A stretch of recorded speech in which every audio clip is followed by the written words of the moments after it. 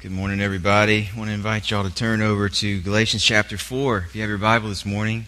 And I want to offer you a copy of the Bible. If you don't own one, it would make us really happy to be able to give you your first copy today.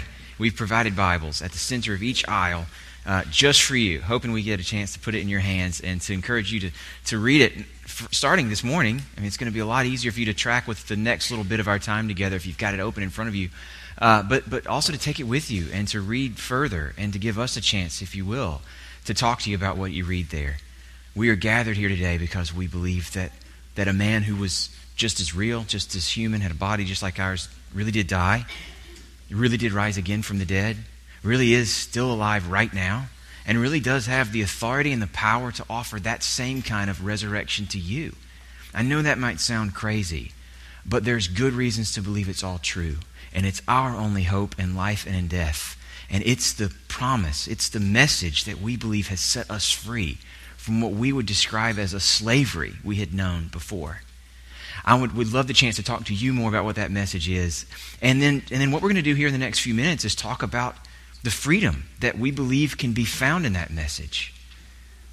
One of the things that we've been tracking together in this ancient letter, the letter that the Apostle Paul, the founder of Christianity, wrote to friends of his living in a region called Galatia, one of the main themes of this letter we've been trying to track with together is a before and after. He's trying to remind these friends of who they were before the gospel got to them, the message of Jesus Christ, who lived and who died and who rose again. Before they found that message, before it came to them and changed their lives, what were they? And then he's been trying to tell them and remind them that who you are now on the backside of that message is not who you were. And the reason he's been trying to remind them of these things, what they were, what they are now, is that they were tempted by some other teachers to slip back into patterns that they had known before they heard this message. For whatever reason, those old ways were starting to seem more and more attractive to them. And Paul is writing this letter to try to call them back. The best way to do that is not to slap somebody around. It's not to guilt them into coming back. It's to remind them of the goodness of what they had found. To remind them of the severe downsides to what they had before. To actually re-communicate the power, the freedom that comes through this gospel. And that's what Paul's going to be doing in the next couple of chapters of this letter. He's going to talk a lot about freedom. The last time we were in Galatians, a couple weeks back, we were looking at another one of these before and after images that Paul used. There it was slavery versus sonship, or to be adopted into God's family. And that's still going to be important for Paul going forward, but he's going to shift his language a little bit, starting with what we look at today, but then especially in the couple of weeks after today. Now the contrast is going to be slavery. That's who you were before.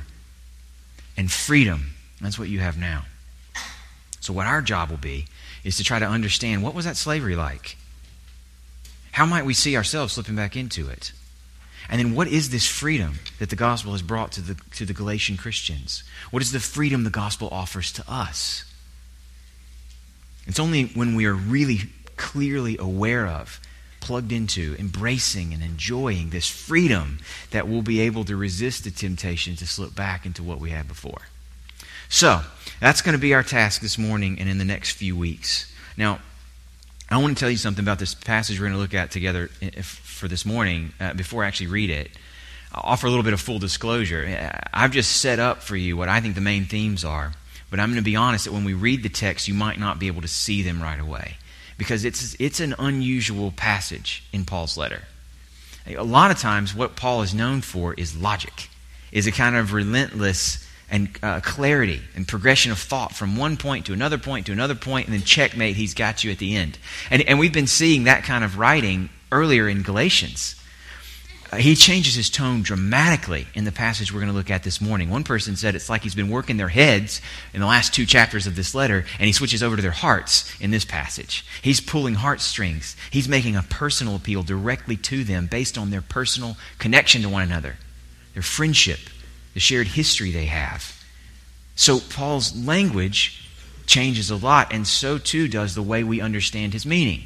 We've got to look into this very deeply personal appeal, which doesn't have a clear logical flow, which kind of just moves in and out, to try to look at what is he doing here? What is he trying to get across? What's the impact he hopes this language will have on them? And that's what I'm going to try to do for us together this morning. but I'm going to ask you to hang with me as we work through the details. What I want to do is try to introduce you to three themes, three aspects of the freedom that's found in the gospel. These are things that are going to be talked about later in the letter. We don't have to cover all this ground today. But I want to introduce you to them because they're so important for seeing what Paul wants us to see going forward. Three things about the freedom that the gospel brings that come out in this passage, in this direct and personal appeal. I want to begin by reading verses 8 to 20. I'm going to ask you to stand with me in honor of God's word while I do that. This is the word of the Lord through the Apostle Paul to every one of us. Formerly, when you did not know God, you were enslaved. See the slavery image? It's going to carry on.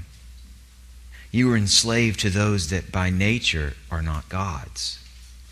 But now that you've come to know God, or rather to be known by God, how can you turn back again to the weak and worthless elementary principles of the world, whose slaves you want to be once more? You observe days and months and seasons and years. I'm afraid I may have labored over you in vain. Brothers, I entreat you, become as I am, for I also have become as you are. You did me no wrong. You know it was because of a bodily ailment that I preached the gospel to you at first. And though my condition was a trial to you, you didn't scorn or despise me, but received me as an angel of God, as Christ Jesus.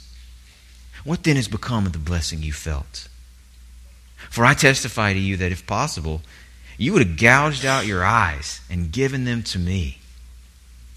Have I then become your enemy by telling you the truth? They make much of you, but for no good purpose. They want to shut you out, that you may make much of them. It's always good to be made much of for a good purpose, and not only when I'm present with you, my little children, for whom I am again in the anguish of childbirth until Christ is formed in you. I wish I could be present with you now and change my tone, for I'm perplexed about you. This is the word of the Lord. You can be seated.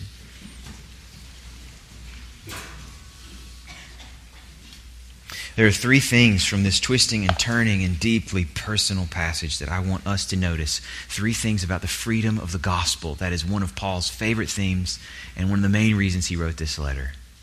Here's the first. The gospel offers us freedom from fear. The gospel offers us freedom from fear. Why would you go back to slavery when you could be free from fear? I think that's the main thing Paul wants them to wrestle with based on verses 8 to 10, or verses 8 to 11 rather, of the passage I just read. We actually touched on these verses in our last sermon from Galatians. We were looking at verses 1 to 7 of chapter 4.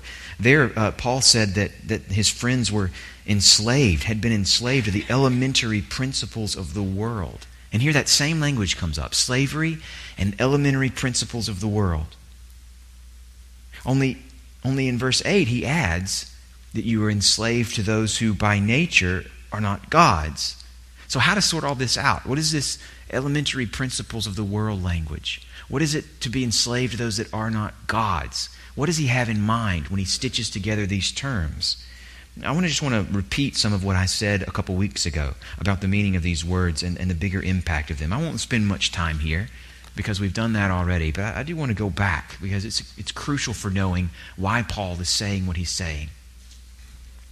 When you hear the phrase in verse 8 and verse 9 about elementary principles of the world, or rather verse 9 and then back up in verse 3, don't think about elementary school, the basics, the ABCs of how the world works. The word could be used for that, but that's not what Paul has in mind. It's not about basic teaching. It's more likely about the basic elements of the world in the way that an ancient Greek thought about the world. To them, the world was made up of basic elements that were enlivened, that had divinity behind them. Things like water, fire, things like the heavenly bodies, the stars and the moon and the planets. They saw these as the elemental spirits or elemental principles of the world, and saw all of them as inhabited by divine power. Now, they knew enough to know that somehow things like the seasons were affected by those elemental heavenly bodies. So if you want a good harvest, and you know that's going to depend on the seasons working in your favor, then what you have to do is pay off the elemental spirits that are attached to those heavenly bodies that determine the seasons and how all of that shakes out. That's how they would have thought about the world. That's what their religion would have been for, getting these elemental principles on your side, or at the very least, staying off their radar. Kind of at best, getting them to work for you. At worst, getting them to ignore you so that they don't pick on you. They don't make you their special project. Now, for Paul, whether these elemental principles, whether these things that are by nature not gods exist or not, is beside the point.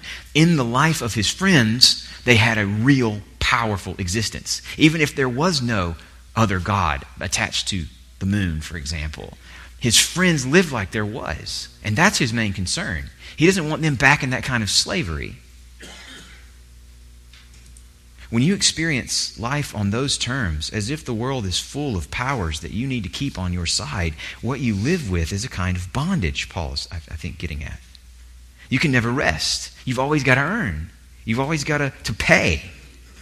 You always need to know what you need so you can ask for it and figure out what the appropriate price is. This reminds me of something Janine said last week. Many of you were in here for an interview with one of our members who works as an international ministry partner in another part of the world. And she was talking to us about her life and about the setting where she lives and some of the basic beliefs and practices of the people she lives around, her neighbors.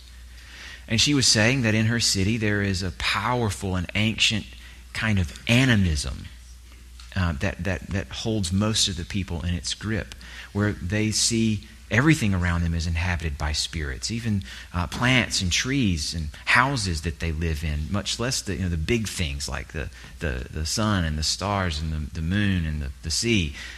And that much of their life is given to making sure they pay the appropriate taxes, if you will.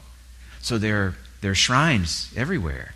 There are daily sacrifices being made. She even talked about an annual festival where the whole island where she lives goes quiet.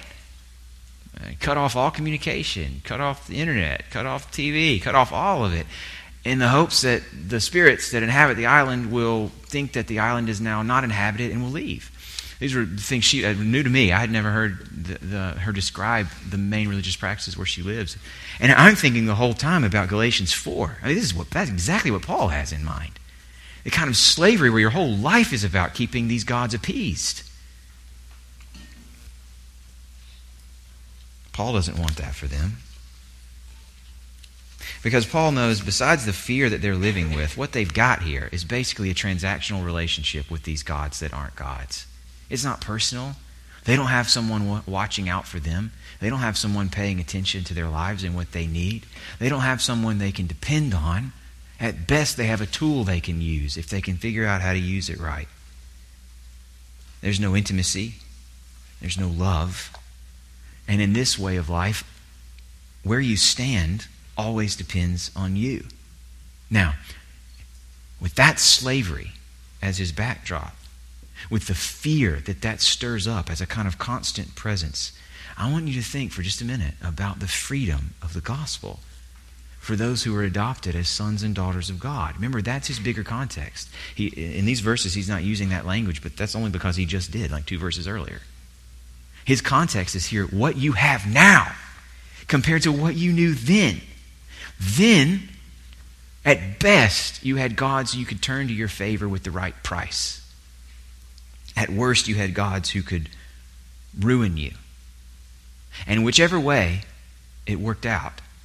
What you had were gods who were waiting, who were watching, who were evaluating what you offer. Gods who don't take initiative in your life. The first move in this way of relating to the gods is always going to be on you.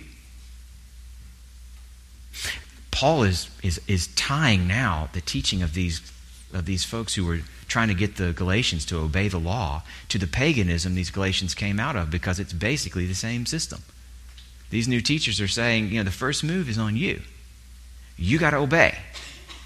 Now, if you can keep all these days and months and seasons and years straight, if you can observe all the holy days and the proper festivals and sacrifices that go with each one, if you can make sure that you keep the law in total, then God will be for you.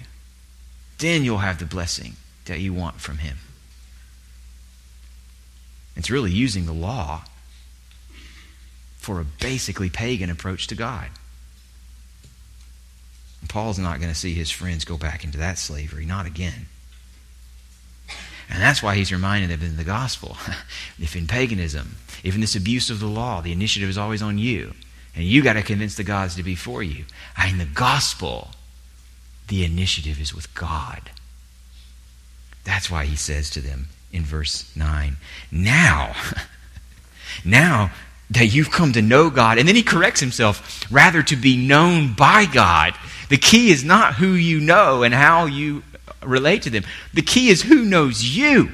And in Paul's gospel, it starts with the God who knows everything about you, who knows all your needs, even deeper than you do, who knows how little you have to offer, and who loves you anyway. In this gospel, what's offered is not transactional, it's personal. It's relational. He's using the word know here, evoking a whole context from the Old Testament about intimate relational knowledge between God and His people. It's a knowledge that's best pictured in the love between a husband and a wife. He knows what he's doing here. He's saying you once were enslaved to those who aren't God's, but now you know God. Now you're known by God. Why would you go back? Do you really want to live that way? Of course you don't. It reminds me of things Paul said in others of his letters. This initiative taking, this God who knows, who pursues, who takes the initiative himself. It reminds me of what he says in Romans chapter 5, for example.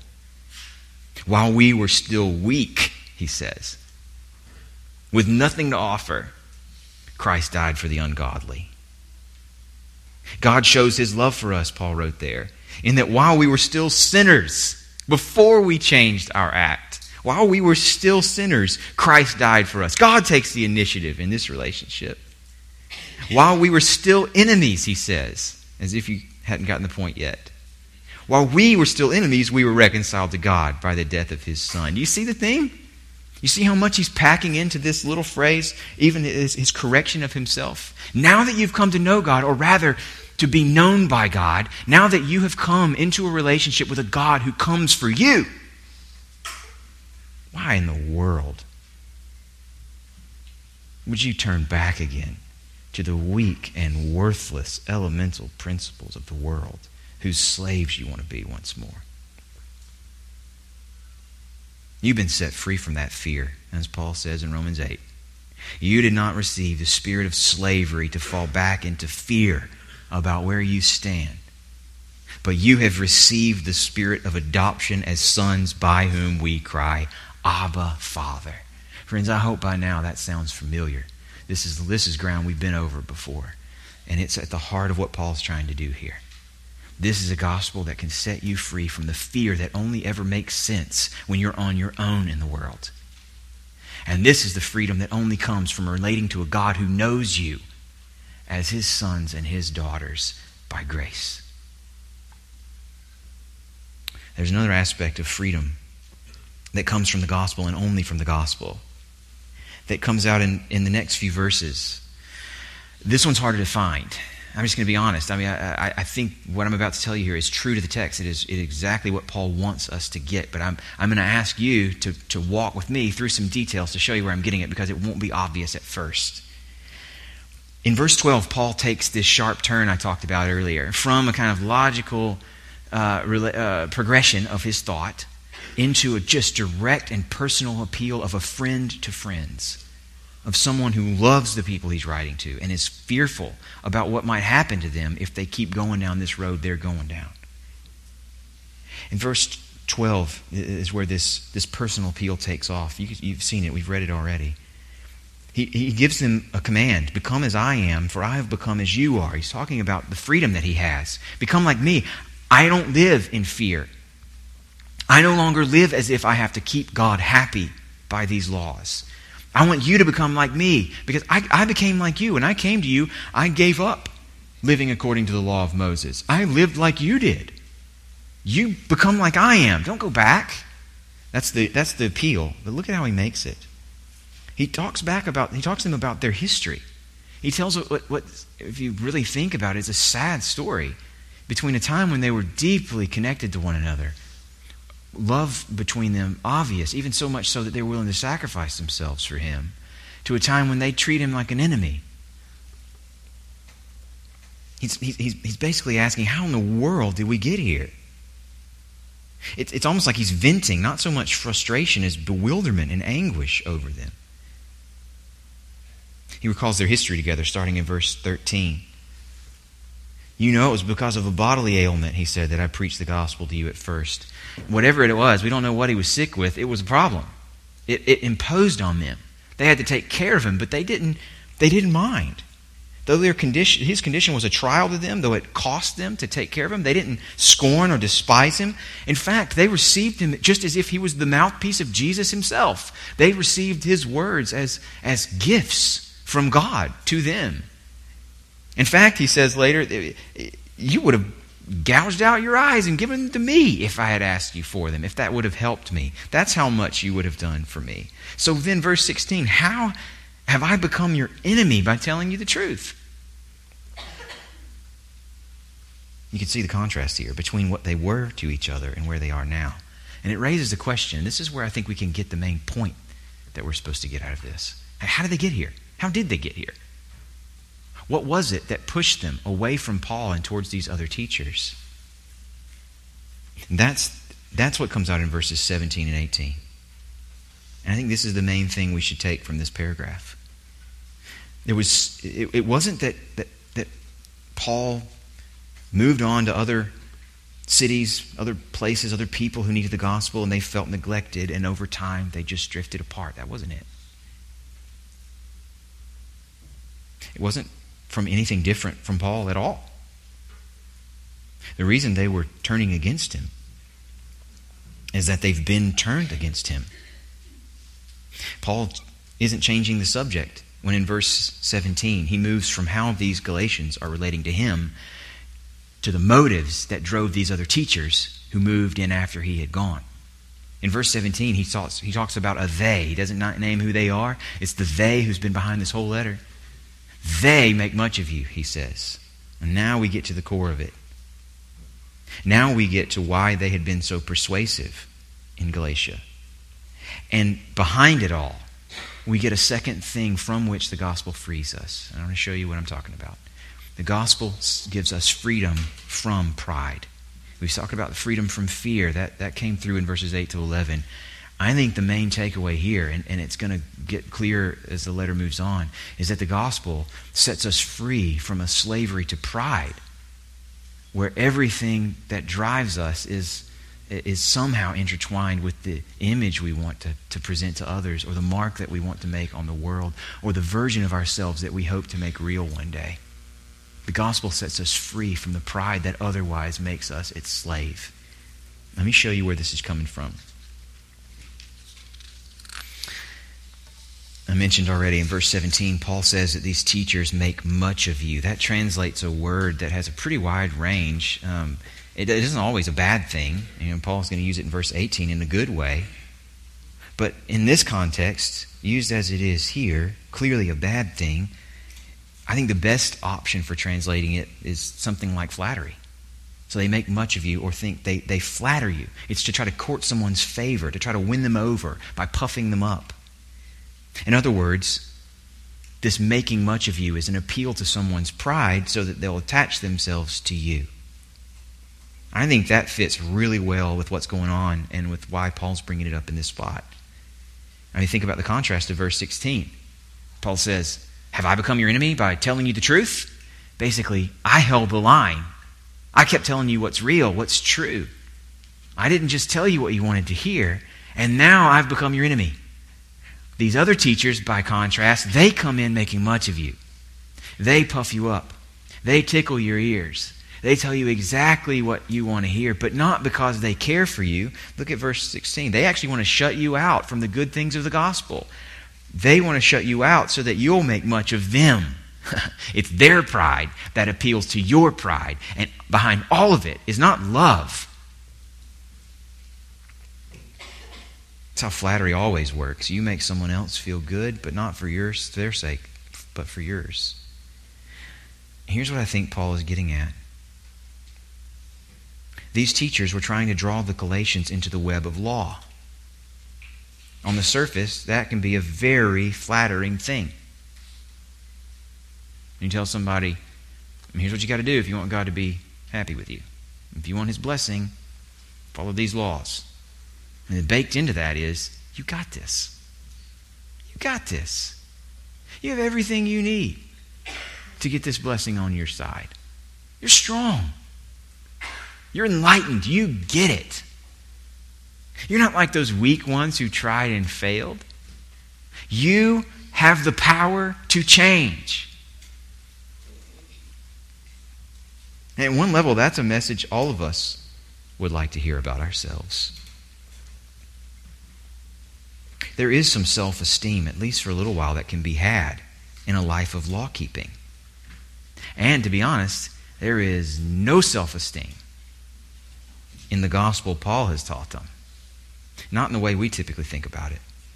There is absolutely nothing flattering about the truth that Paul came telling them. And it isn't always what we want to hear. I mean, maybe we're okay for a while hearing about our limitations. We get to the point where we realize we can't do everything. But we will always prefer to hear about our brokenness than hear about our sin.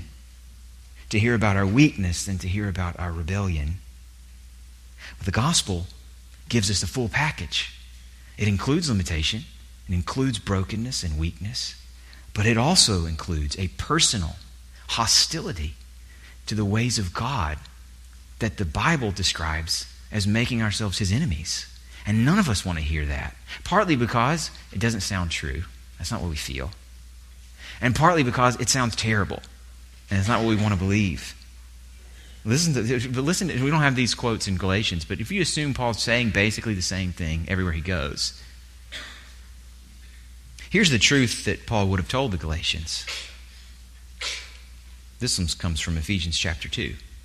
He would have told them, you were dead in your trespasses and sins. Dead. You need a helping hand. You needed new life. You were living in the passions of the flesh, carrying out the desires of the body and the mind, and by nature you were children of wrath.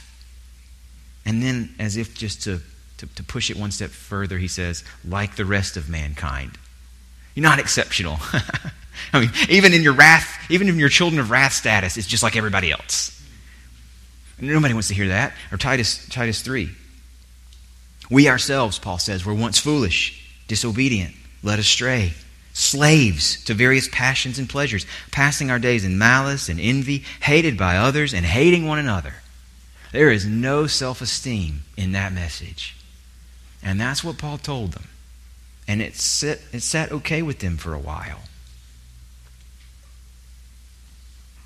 But maybe not all the way. And as soon as these teachers come in, saying, come on, children of wrath, isn't that a little bit melodramatic?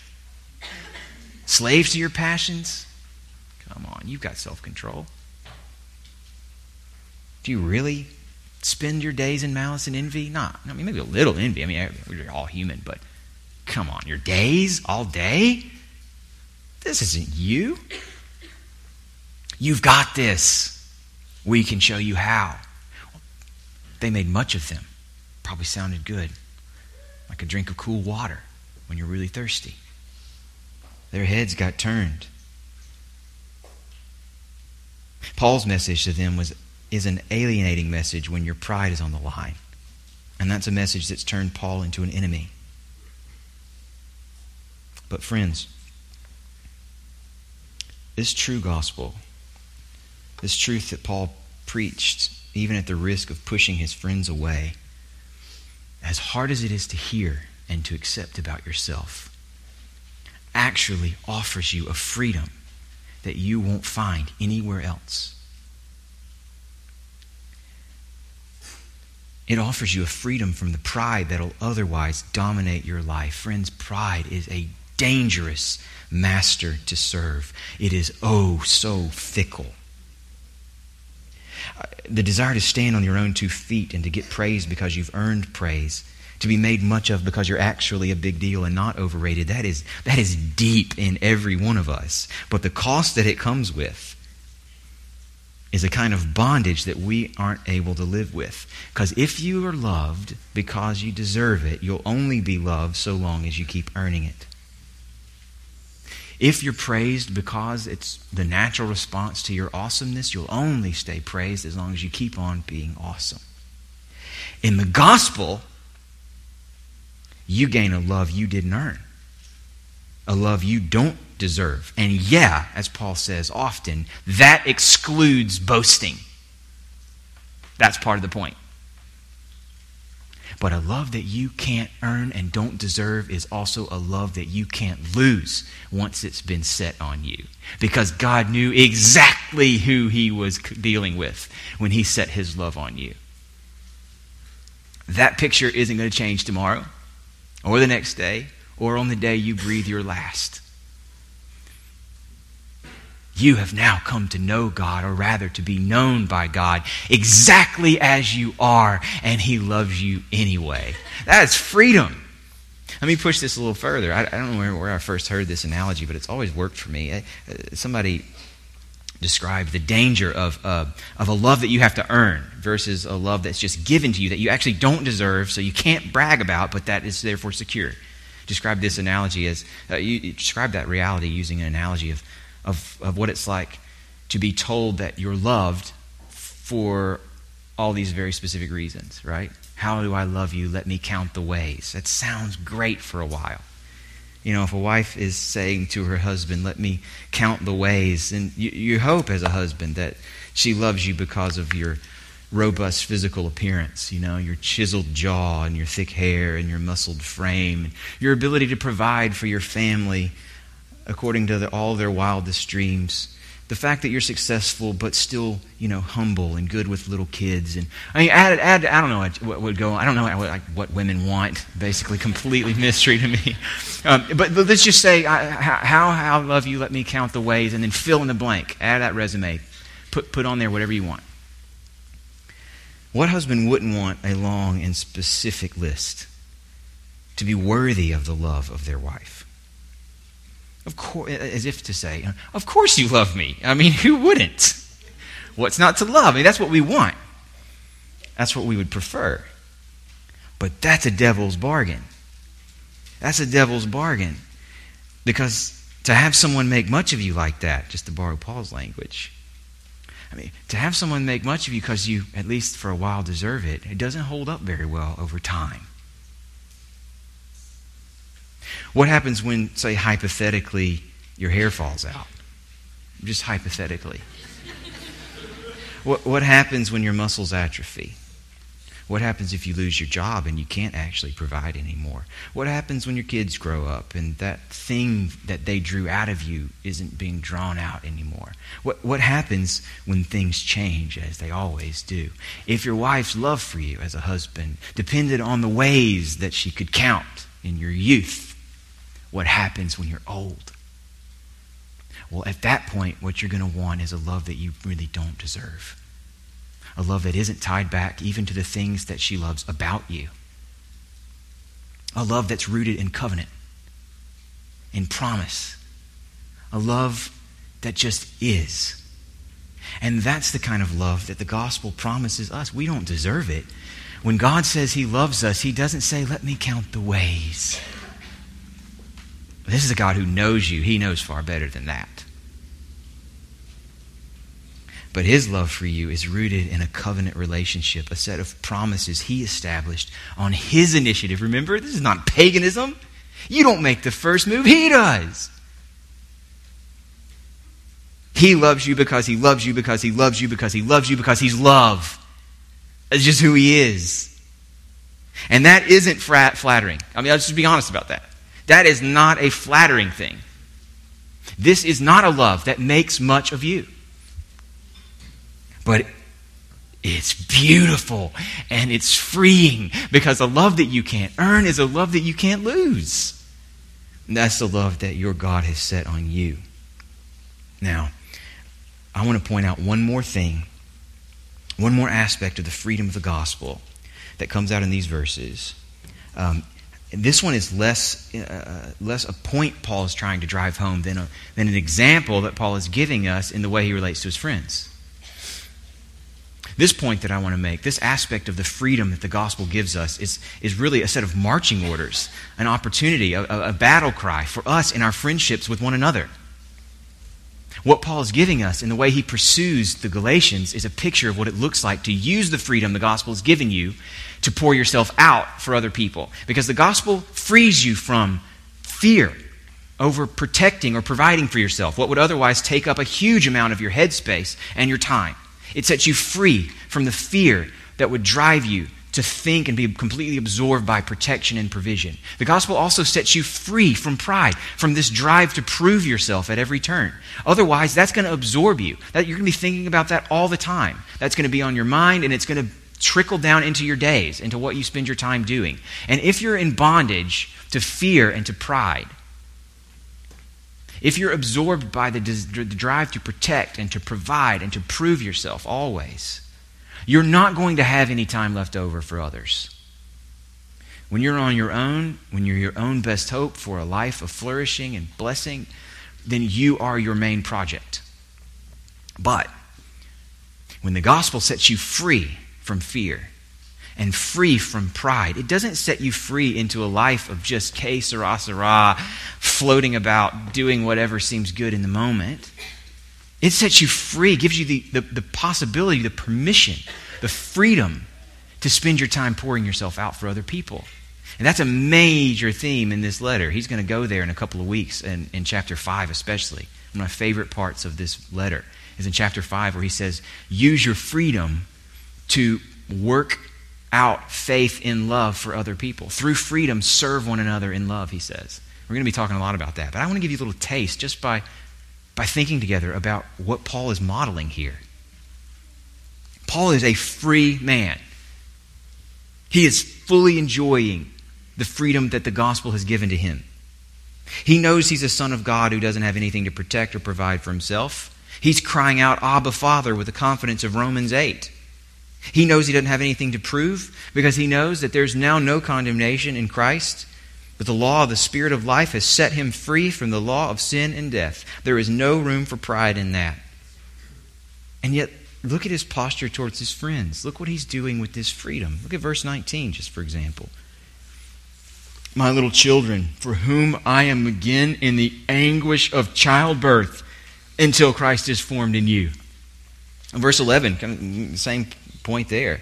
I'm afraid I may have labored over you in vain. I mean, just take the very fact of this letter. The fact that he spent the time to write something that would have taken this much effort, to think it all through, to pay close attention to what they're dealing with so that he can respond to it in kind, to actually go to the trouble of getting a letter to them.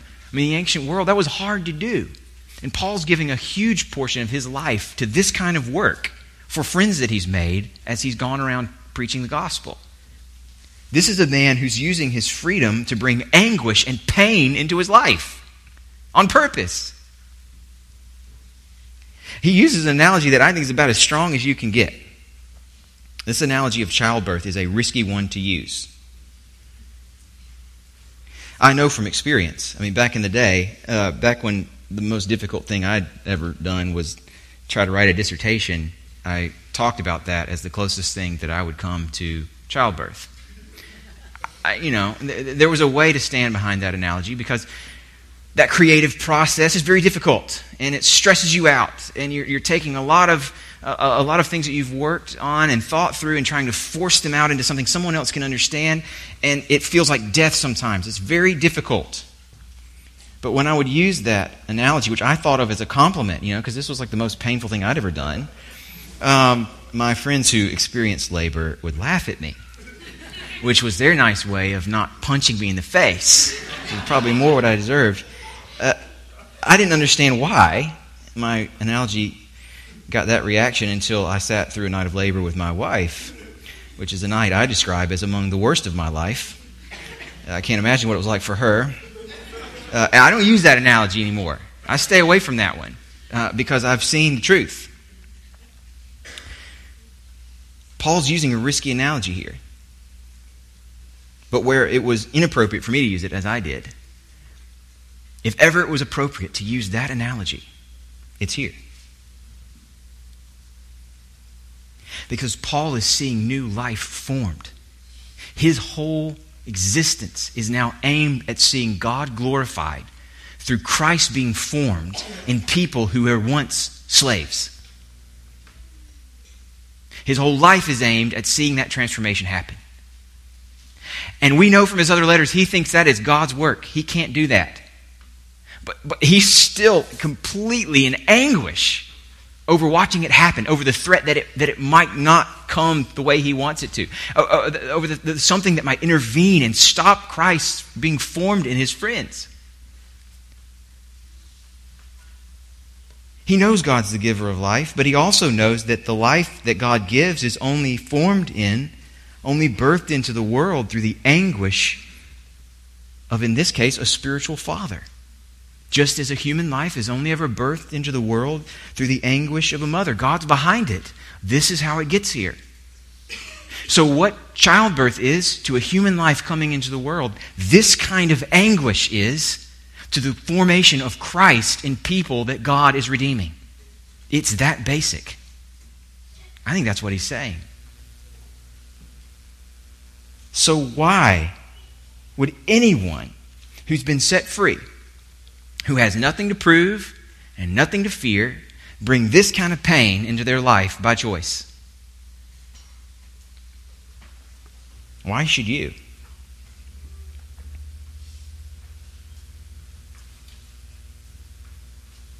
Only because of the gospel that has transformed your life. The reason you do this kind of work at this kind of cost is that you have been loved yourself at great cost. Every time Paul applies the gospel, he uses the love that God has shown in Jesus as the motive and the model for our love for each other now.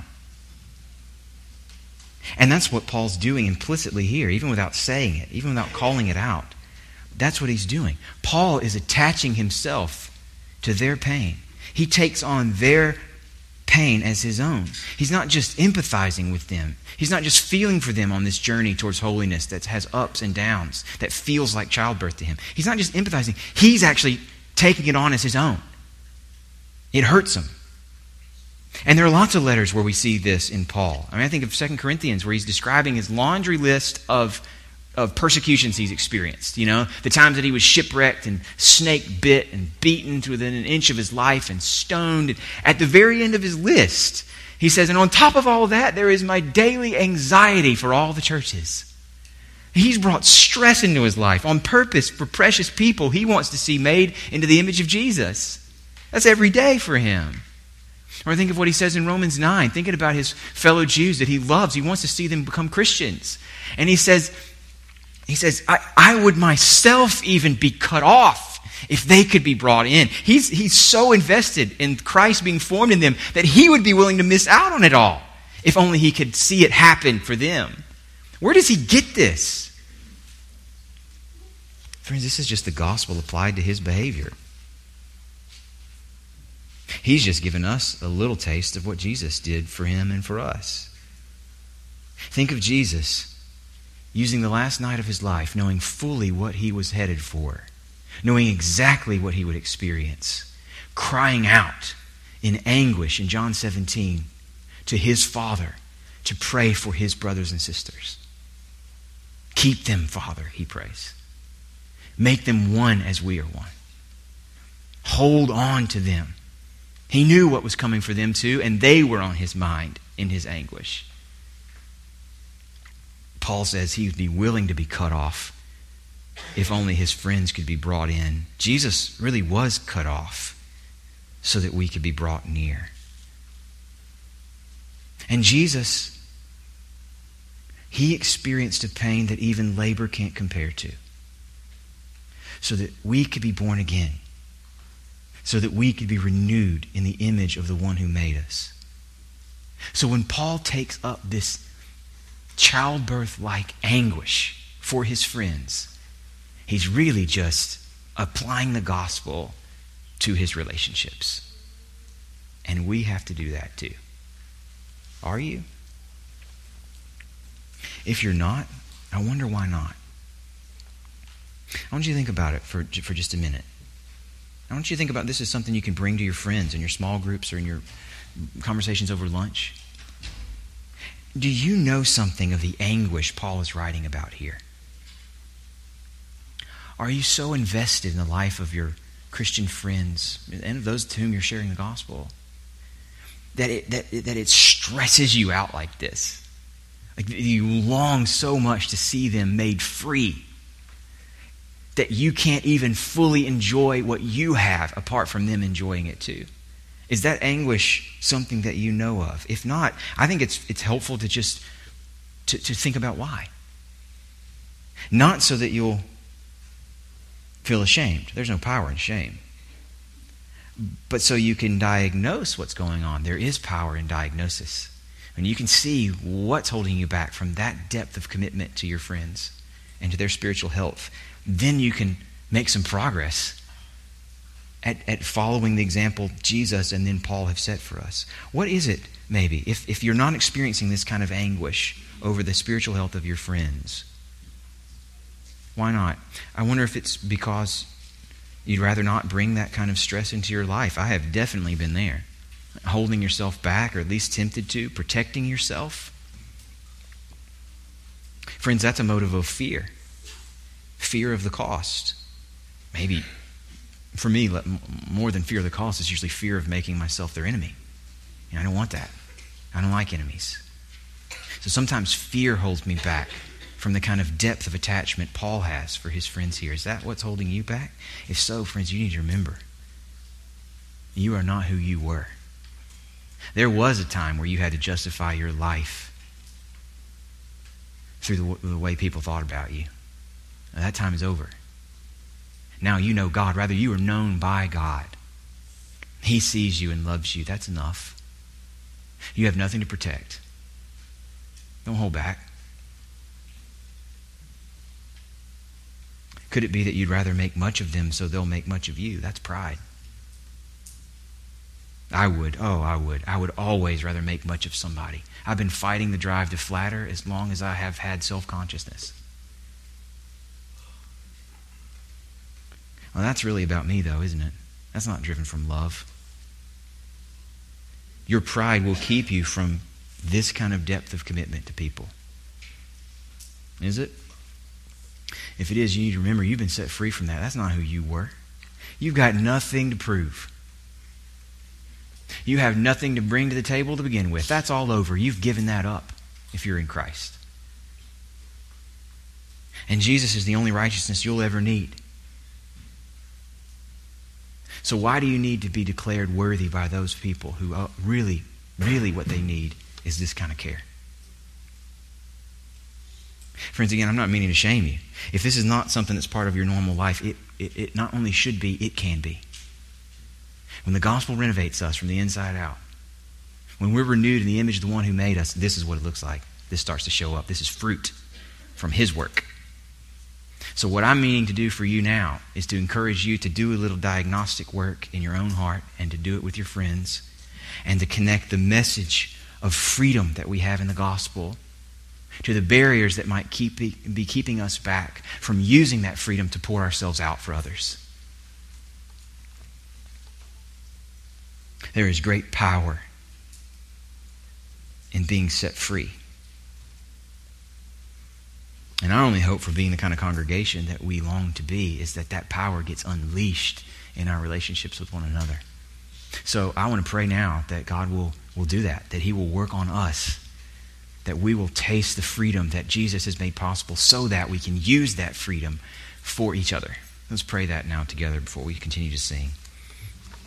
Father, we pray that you would continue to do the good work you've begun. The promise that you always finish your work is what gives us hope when we see so little fruit often in our own lives. It's that promise that draws us back to you now in prayer, trusting that you have everything we don't, that you are worthy of the confidence that we aren't worthy of.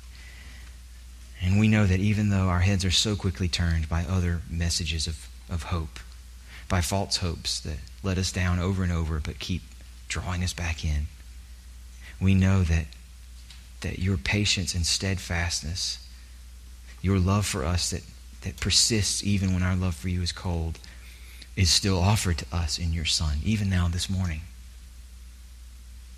We claim it again.